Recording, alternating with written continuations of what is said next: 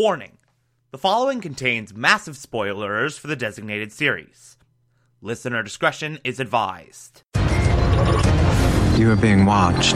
You're listening to the Television Archive, the show where we, the television-loving hordes of the internet, take a deep dive into what used to be in our beloved media. My name is Thomas Michael Clark, and this is Person of Interest. These people irrelevant. We don't. Hunted by the authorities. We work in secret. You'll never find us. But victim or perpetrator, if your number's up, we'll find you. Today we will be discussing Season 1, Episode 5, titled Judgment. Hey, it's called Judgment, because the number in this episode is a judge. Get it?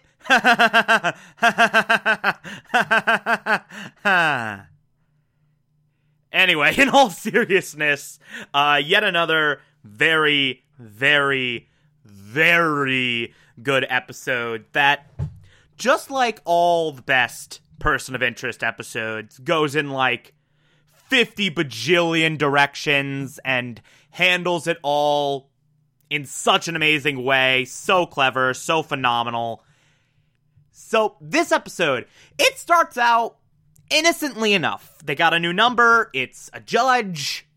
A really good judge. By the way, like, this guy's launching like a one-man war against crime. He is a no-nonsense, by-the-book, if you are a criminal, I am putting you away if there is any possible way for me to do so type of judge. As a result, he gets a crap ton of death threats, like even more than is normal for a judge.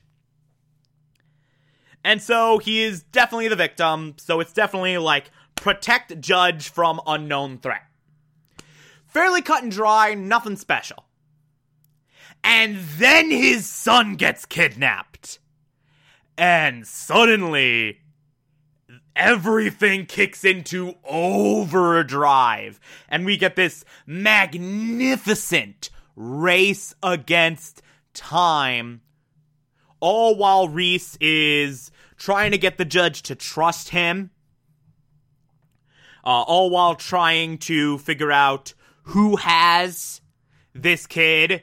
Why they are blackmailing this judge, or not blackmailing, why they are holding this kid for ransom against the judge. Why they're, there's a word for it. Damn it. Anyway, they're holding the kid for ransom for leverage against the judge. Why they're doing that, why the machine gave them the judge's number and not the kid's, and all of that. In the midst of all this, by the way, we get our first Carter-Fusco team up, where they're trying to investigate the death of this kid's nanny. Information supplied by Reese when he made a 911 call to get the police to investigate, and of course, got run up the flagpole for a guy in a suit description, and it fell in Carter's lap, and then, by extension, Fusco's. So we get our first Carter-Fusco team up on that, and it's really, really great. It's really awesome to see, and I love seeing the two of them together. But anyway, while that's happening, we get the main attraction, this race against time, to find out who these guys are, what they want, why they kidnapped the judge's son, and of course to save said son. And the further down the rabbit hole we go, the more intriguing it gets. We find out that this is an Eastern European crime syndicate that now has base of operations in New York.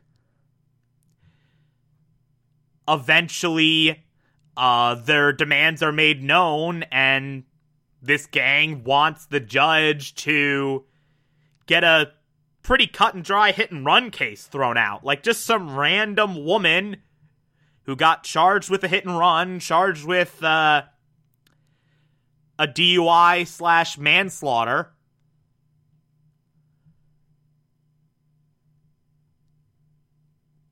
They just want him to throw that case out, get this lady back out on the streets. For an unknown reason. By the way, I love the method that Reese uses to try and get more information on this gang. Like, he captures one guy, shoves him in the trunk, drives the car around ferociously in order to get him to say something. He only gets a location out of him, so he gets another guy from that location, puts him in the trunk with him, undoes the first guy's restraint and says, "Hey, get your boss's name," and then closes the trunk. So he's just pitting them against each other. It's amazing. It's the greatest thing ever. I love it so much. It's so good. But then eventually we find out, in the midst of investigating this woman and what her connection to this Eastern European gang is, and we find out that this woman is in business with this gang. Further investigation shows she is a big architect behind this anti-money laundering software that's installed in a major bank.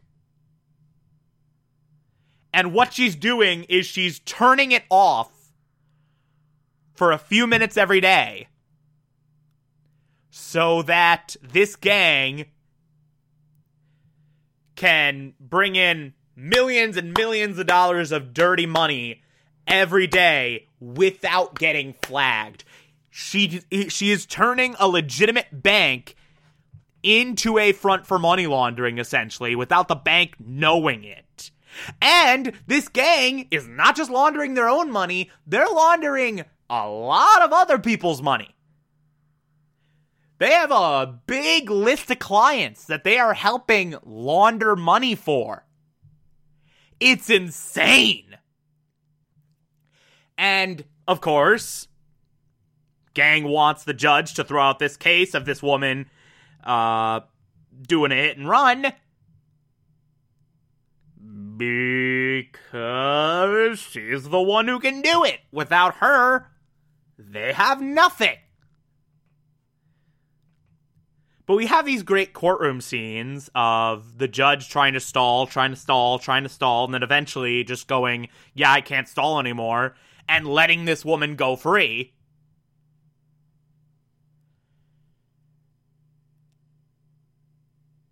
And then immediately we get this big exchange.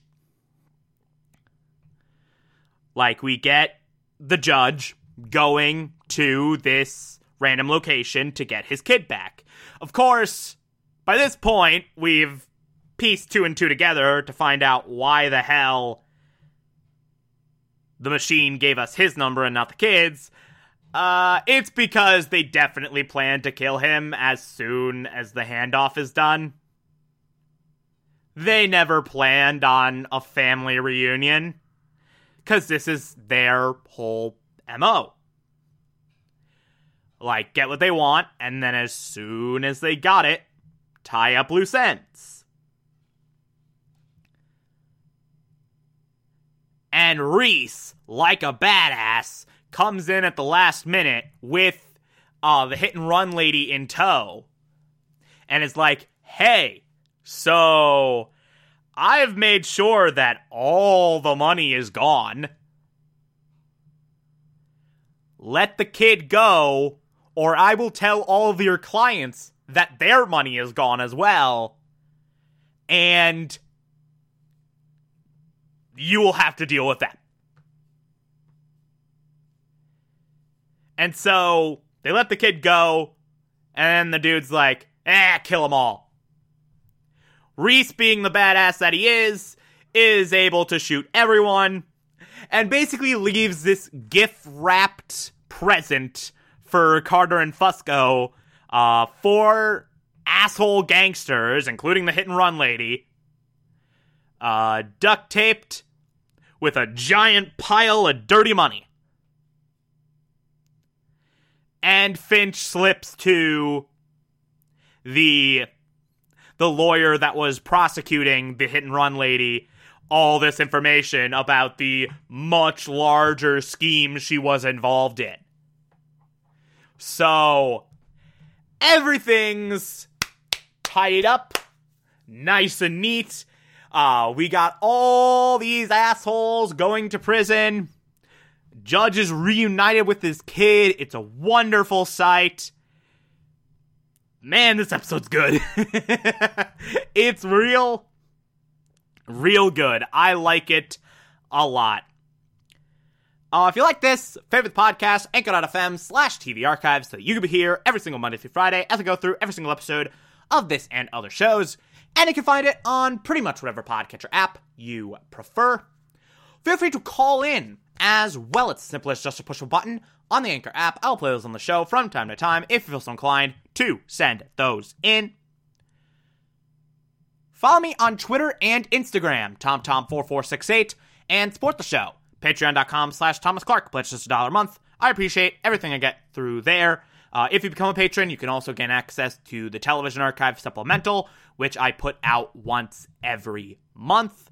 Or, if that doesn't work for you, you can also support the show directly via Anchor. I appreciate that as well. On Monday, we will be discussing Season 1, Episode 6. Talk to you then.